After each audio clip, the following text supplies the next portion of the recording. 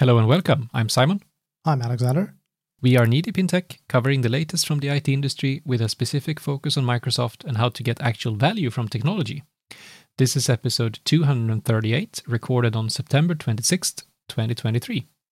You will be able to find this and our previous episodes on kneedeepintech.com, iTunes, Spotify, and on most podcasting platforms. Here we are. Here we are lacking one Finn. She has always been lagging behind, but that's mostly due to the time difference, right? I'm sure she's more than happy to explain to you the I just realized that it's we that are lagging behind. I was getting there, but sure. Thank you. Yeah, you can. I'm getting there. See what I did there? Oh, good. Yeah, but I do think that I'm slightly more west than you are. That Possibly. might be the case. I'm definitely more far north. True that. No, so Haney is unable to attend this recording. She is traveling at this specific moment, so she wasn't able to join us today. She will be back for the live recording that we're slated to do in 2 weeks' time when we go to the Netherlands and to Belgium. Yeah. I'm unreasonably excited for that. It is going to be phenomenally fun. It was great when Haney and I did it. Yeah. And having the three of us is going to be fantastic. Absolutely. Looking forward to it. And thank you to SQL Saturday Netherlands and to Data Minds Connect for inviting us. We will do our best to entertain and possibly also educate.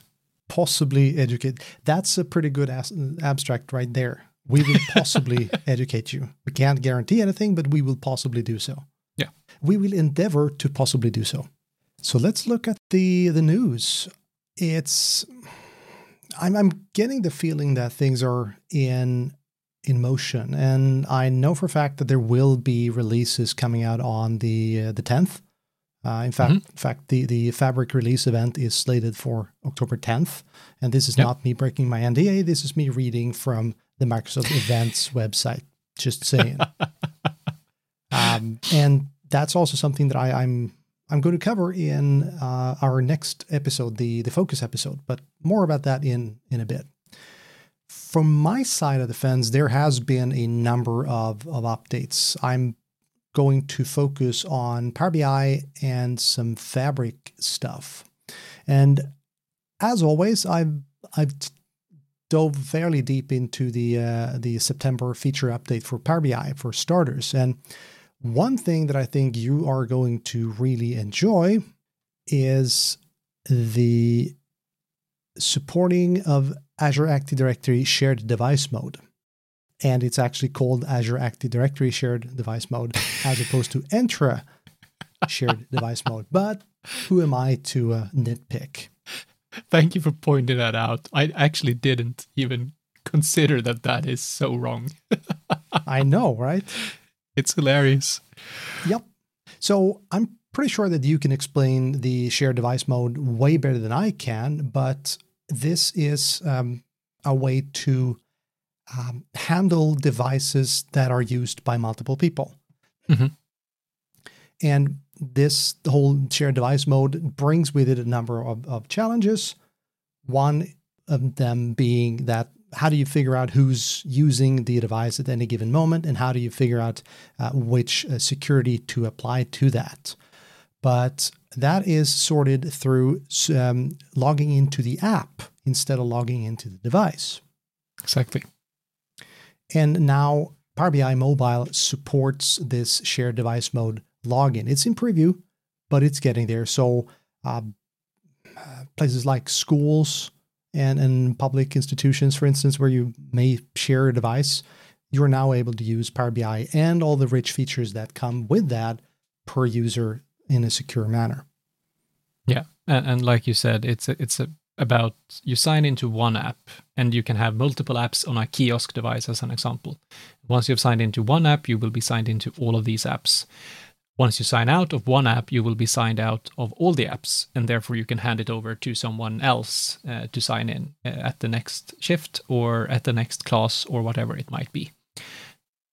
So it's a feature that's been around for Azure AD, and I would say especially iOS devices for quite a while. I do think it's supported on Android as well.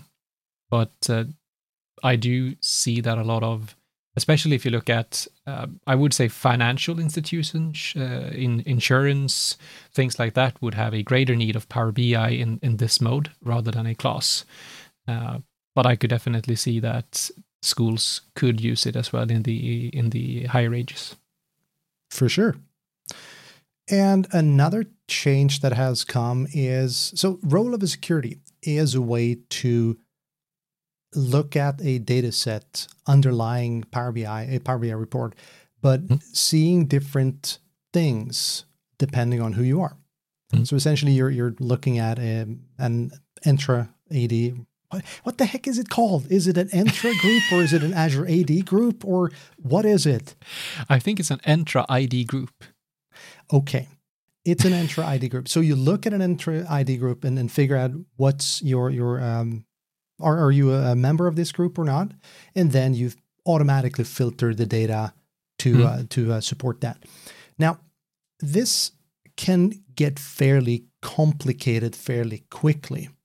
And one thing that we all absolutely loathe are the edge cases where person A is a member of groups 1, 2, and 4, but not 3, and 3 is not allowed to do X. You can see the complexity fairly quickly.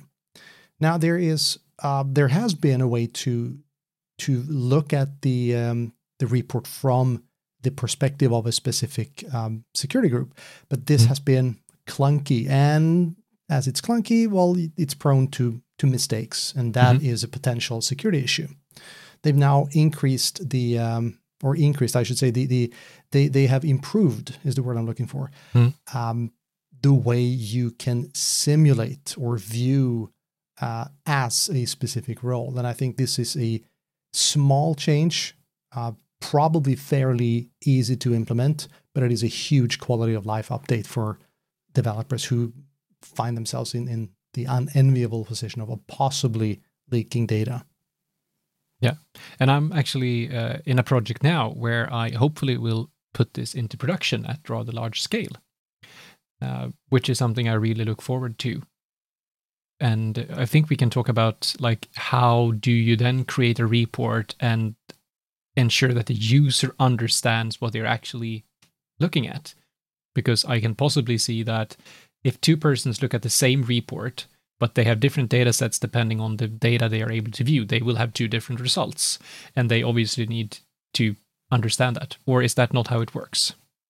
Ish. I think you mean it the right way, but you said two different data sets. That's the point. You're looking at the same data set, and yes, I'm sure you know exactly. That. But yes, you're getting two views of the same data set. This is the flip side of security, right? Because it runs headfirst into trust. Because if I look at data and I don't see what I'm expecting, that's an instant trust decrease. Yeah, and then you're working uphill. Which is something that I will be discussing in another focus segment and also another session that I'm building out right now. Nice. Looking forward to it. And finally, when it comes to Power BI, a while back, they released the Git integration and how to work with deployment pipelines and Git. This is new things for most Power BI developers. They've never seen Git. They've never seen the concept of CI/CD. So finally, they've created a full end-to-end CI/CD tutorial, step-by-step, the whole 9 yards, and it's designed to help you figure out how to use Git, how to use Power BI, how to use the deployment pipelines, and have the whole thing just work together. Absolutely fantastic. I love it. Great. That is something that they actually should release for more services that are enabled for that, I would say. I'd have to agree. I mean, show, don't tell. I've had that discussion with customers so many times that I can explain to you what something does, but I can show you and you're going to understand much faster how this applies to you. Examples, well, that's the way that I learn, not necessarily the way that everybody learns, but I find that it is a very good middle road, if you will, for people to figure out how to do things. And the final thing that I wanted to cover is the Fabric Capacity Management Platform updates. That's a mouthful. So the thing with Fabric is that you don't have a gazillion knobs to turn. Mm-hmm. You buy a capacity, and that's the only thing you buy. The capacity, well, if you want an F64, that's going to cost you twice as much as an F32, and so on and so forth. This is a lot of money. But how do you figure out what is consuming your compute and your capacity? How do you figure out if one thing is essentially hogging everything and making your life miserable? Yeah. This has been one of the biggest asks and also one of the biggest criticisms of Fabric when it came out, that we do not have any visibility into this. And now we do, because there is a huge blog post, Fabric Capacities, everything you need to know what's about what's new and what's coming. It's written by Chris Novak and it was put out on September the 18th. It walks you through what are capacities, what is bursting and smoothing, and why is that the key to running with a smaller capacity than you might think you need. And how do you use the capacity metrics to monitor usage and spend? And also, what are the improvements that are coming? So now you can see, for instance, how much is the data warehousing component consuming? How much is the SQL endpoint consuming? And so on and so forth. So this is how you figure out that generally my Fabric capacity is running fine. I have lots of headroom until I kick off this specific thing. Then I am looking at bursting. And that is potentially an issue going forward. So love this. It is, again, a quality of life update. I would argue it should have been there from the start, but then again, I would argue that a lot of stuff that we see now coming out in Fabric should have been there from the start. And I think that's a conversation for another day, but I love what they're doing with this. So what I'm trying to get my head around is, we have talked about Fabric. Do you consider Fabric to be a SaaS solution or a PaaS solution? A SaaS solution. Absolutely a SaaS solution. Because then I do understand why this feature should be there. I do get that, because you are somewhat in charge of that. But isn't it a fairly odd SaaS solution when you actually put your nose in how they manage it underneath? Like, I'm trying to get my head around. I understand the problem, but at the same time, which other SaaS service do you do this with? Where you can get that insight, where you can tweak things, where you like whatever it might be. No, and I agree. But say that what can we take for example that does the same thing? I don't think there is another example. Well, there is. Let's go with Snowflake. You pay a specific amount of money for computing Snowflake, horsepower. And then you toss a workload on it, and it either performs or it goes slow. So what do you do if it goes slow? Well, you crank the power, you hear the screaming of your wallet, and off to the races you go. Yeah. But what if you have about 1 billion horsepower of headroom in reality, but one single thing that you have misconfigured or had a horrible day when you designed is eating up your capacity? What if you were able to see that spike and go, aha, I can fix that. And then smooth out your load, and boom, you can pull down the whole crank the knob thing. And I think that is why they're doing it in Fabric. Yeah. So it's a way to help people not necessarily save money, but to have a more efficient use of their SaaS service. Yeah, and it makes sense from a like sales point of view as well. If you, like you said, have something misconfigured and therefore you need to have a very expensive Fabric instance, you won't use it because then it's cheaper to do something else, and Microsoft will lose the efficiency that they are trying to get with Fabric, I would assume.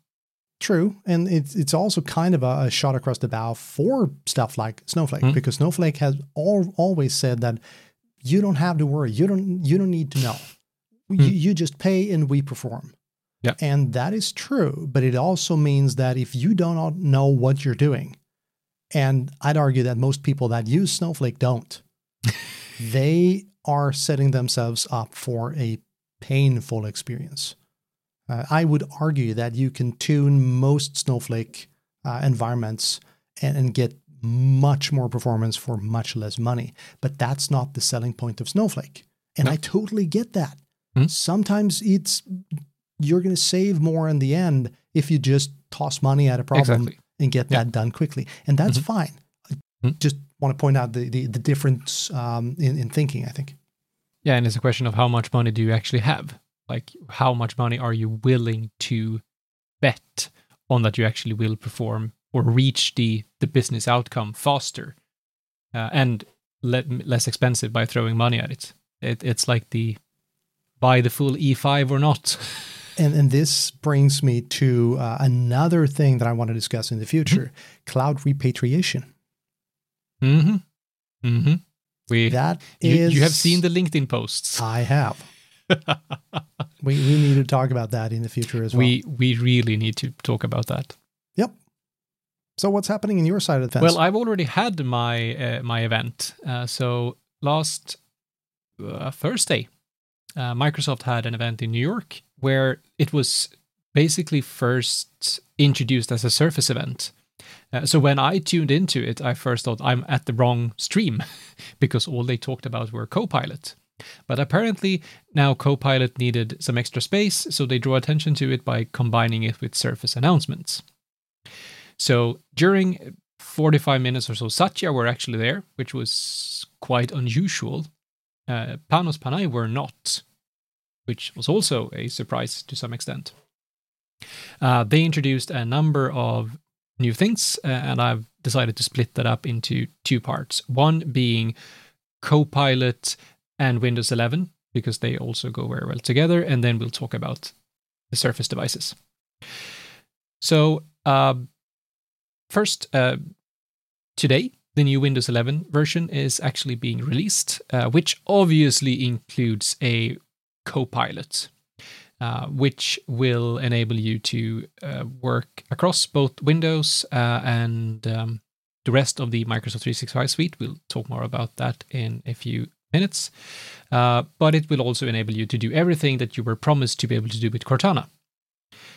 So you will be able to speak to it, you will be able to chat to it, it will give you suggestions on how to improve things, and it will help you across all of the apps within Windows and also within the operating system as such.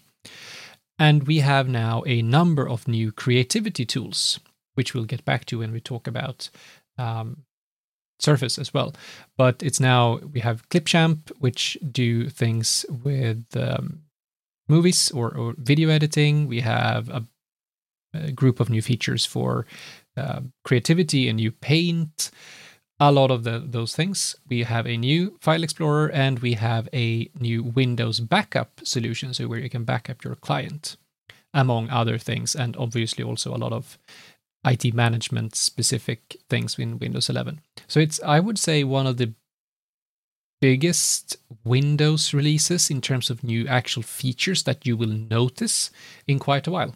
And certainly the biggest Windows 11 release in terms of new features.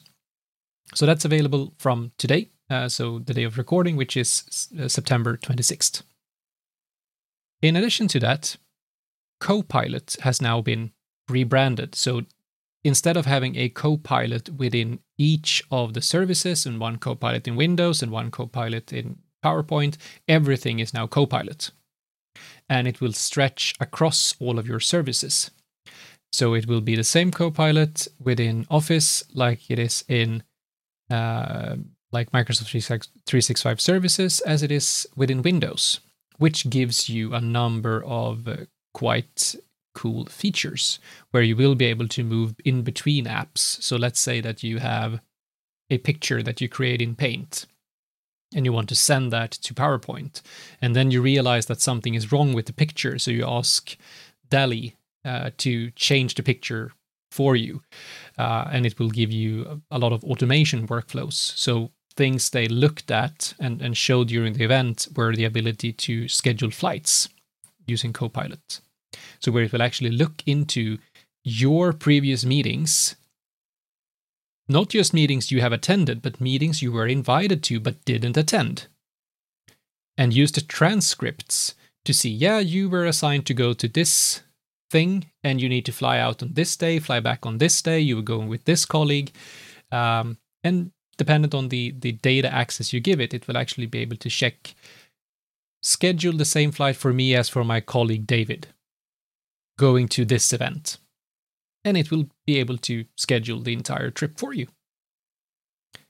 So you will be able to have an interaction that goes across all of your meetings, all of your services, all of your apps with one Copilot.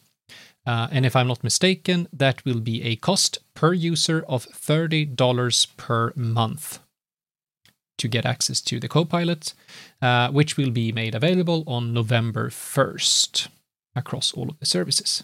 Do you remember when we worked at the same company and we had a third-party travel agency trying to do the same thing? I have that travel agency now, or not that travel agency, another travel agency, but they haven't failed me so far. I was about to say that if humans can't do this, I want to see a Copilot try to do the same thing. But yeah, I'll reserve judgment. Sounds cool, and the whole idea of this virtual assistant thingy is starting to sound pretty cool. Yeah, but the question is, are we there yet? No. Like, they promised that Alexa were supposed to be able to do all of this, I don't know how many years ago. They promised us flying cars in the 50s, so yeah, no. Yeah, we'll see. And the last thing they introduced were the new Bing chat features, both Bing, the like public search engine, as well as Bing Enterprise, which now will use the latest OpenAI models, so GPT 4, 4.5, 4, as well as an updated DALL-E for pictures. I've tried this new updated one, and so far it can't draw anything even similar to a human, which is kind of hilarious. It draws everything perfect apart from face, feet, fingers, which it surprisingly doesn't fail on in the demos, so I don't know what they're supposed to do. But they are now adding Bing Chat as a more native feature within Edge as well, and are updating all of the language models and picture models. And I think that's available today. And it's still free to use within Bing and DALL-E. To a certain extent, you have credits for the image creations, but it's free to use. And if you want to use the enterprise feature, that comes with a cost. Makes sense. But then, to the thing that I'm obviously most passionate about. What's new in Intune? We'll get to that if we have time. Hardware. Obviously. More stuff. But I'm sustainable now, so I won't change my devices, even though I would love to. The funny thing here is that they announced two new hardwares. One being the Surface Laptop Go 3. Not really that much new. Better performance, slightly lighter. It's a reasonable update to it. They, of course, want to sell that combined with Windows 365. And they basically say in the blog post that if you want to get a premium hardware experience, which is basically like saying, hey, put yourself in this crappy car and then put on a VR headset and drive a fast car. I don't see why you would do that. But that's how they position it, and it's still there for frontline workers, for schools. I love the form factor of it, and I think it has reasonable performance for a lot of those use cases, but that really nothing new. The other thing they announced were the Surface Laptop Studio 2, which takes all of these new creativity features within Windows 11 and really uses it to the maximum extent. They have a GPU, they have a CPU, and they have an NGPU, something like that for AI. And they actually had they were brave enough to put it on stage next to the most powerful MacBook Pro you can find. And they render the same thing within an open source image rendering thingy. And the Surface Laptop Studio 2 were twice as fast. Twice as fast as a 64-core M2 MacBook Pro. Given that it's one picture, and it obviously has some downsides, but it was quite a clear shot across the bow at Apple, where they really want to have they work together with Adobe to enable Photoshop, as an example, to use this dedicated CPU or GPU for the AI workloads, and it really made a difference. It's, as always, the most powerful Surface Studio laptop yet, but it also, apart from this humongous performance, introduces a new touchpad, which has a number of cool features. But what really took a piece of my heart were that it's the most accessible touchpad ever. So when I was at the MVP Summit, I was fortunate enough to be invited to the Accessibility Lab and met Solomon, who is one of their program managers for accessibility, and he was invited to be part of the event and showed how he can use his arm, which doesn't look like any other arm, on the touchpad with a perfect touch and a perfect ability to use it, regardless of which accessibility requirements and needs you have. That is also something to introduce with the new Surface Pen. So you will have accessible grips on the pen, so that more people are able to use these fantastic hardwares, despite the challenges they might have. And that was really he came across as so incredibly happy to finally have achieved this, being able to take accessibility up to a prime Microsoft event and show it at front and center, how it can be used. So that was quite astonishing. He did a fantastic job. But in addition to that, they also silently announced a Surface Go 4. So a small tablet, which is also an update, and a Surface Hub 3, which they didn't mention at all during the event. That was only part of the blog post. And we can probably dive deeper into especially the Surface Hub later. The Surface Go 4 is, as with Surface Laptop Go 3, just a regular update.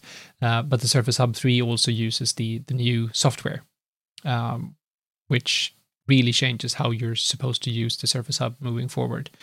But it's new hardware, and the older Surface Hubs are able to be upgraded to this new hardware specification by changing the compute unit within it, which is something I really think is a good feature of Microsoft to introduce. There we go. And we are running out of time, as we always are. And it doesn't matter if Heine is here or not, because we're clearly capable of doing it on our own. Yes. But anything quick before we wrap up this episode? So I would say that I spent the last week at JNUC in Austin, Texas, where I spoke about macOS management. And I think one of the most interesting takeaways from there, and we can talk about that for ages, is that Jamf sees that by 2030, there will be more Mac OS devices than Windows devices in enterprises across the globe. That's an interesting takeaway that I did not expect to hear. No, but that's something we can get back to in all of my other adventures in Texas at some point. But we'll leave that for a future episode. But think about that, all device administrators out there that are trying to push back on macOS, that even if Jamf is wrong, you will most certainly get more Macs to manage, regardless if you want it or not. So what you're saying is deal with it. Yes. Deal with it and listen to your users. Or, to be very honest, be better at managing Windows. Because a lot of Mac users I know, they choose Mac because they have badly managed Windows devices that are unusable. Good point. And on that, it is definitely time to end this episode. Thank you so much for tuning in and for listening. Again, I want to plug our live recordings. That's such a weird way of putting it, live recordings. But we will be recording 2 episodes live, one at Data Saturday Utrecht, which is October the 7th, and also at Data Minds Connect, which is the week afterwards, so on the 10th of October. We're going to be there, all 3 of us, so take the chance and be part of a recording of an episode. Hopefully we'll see you there.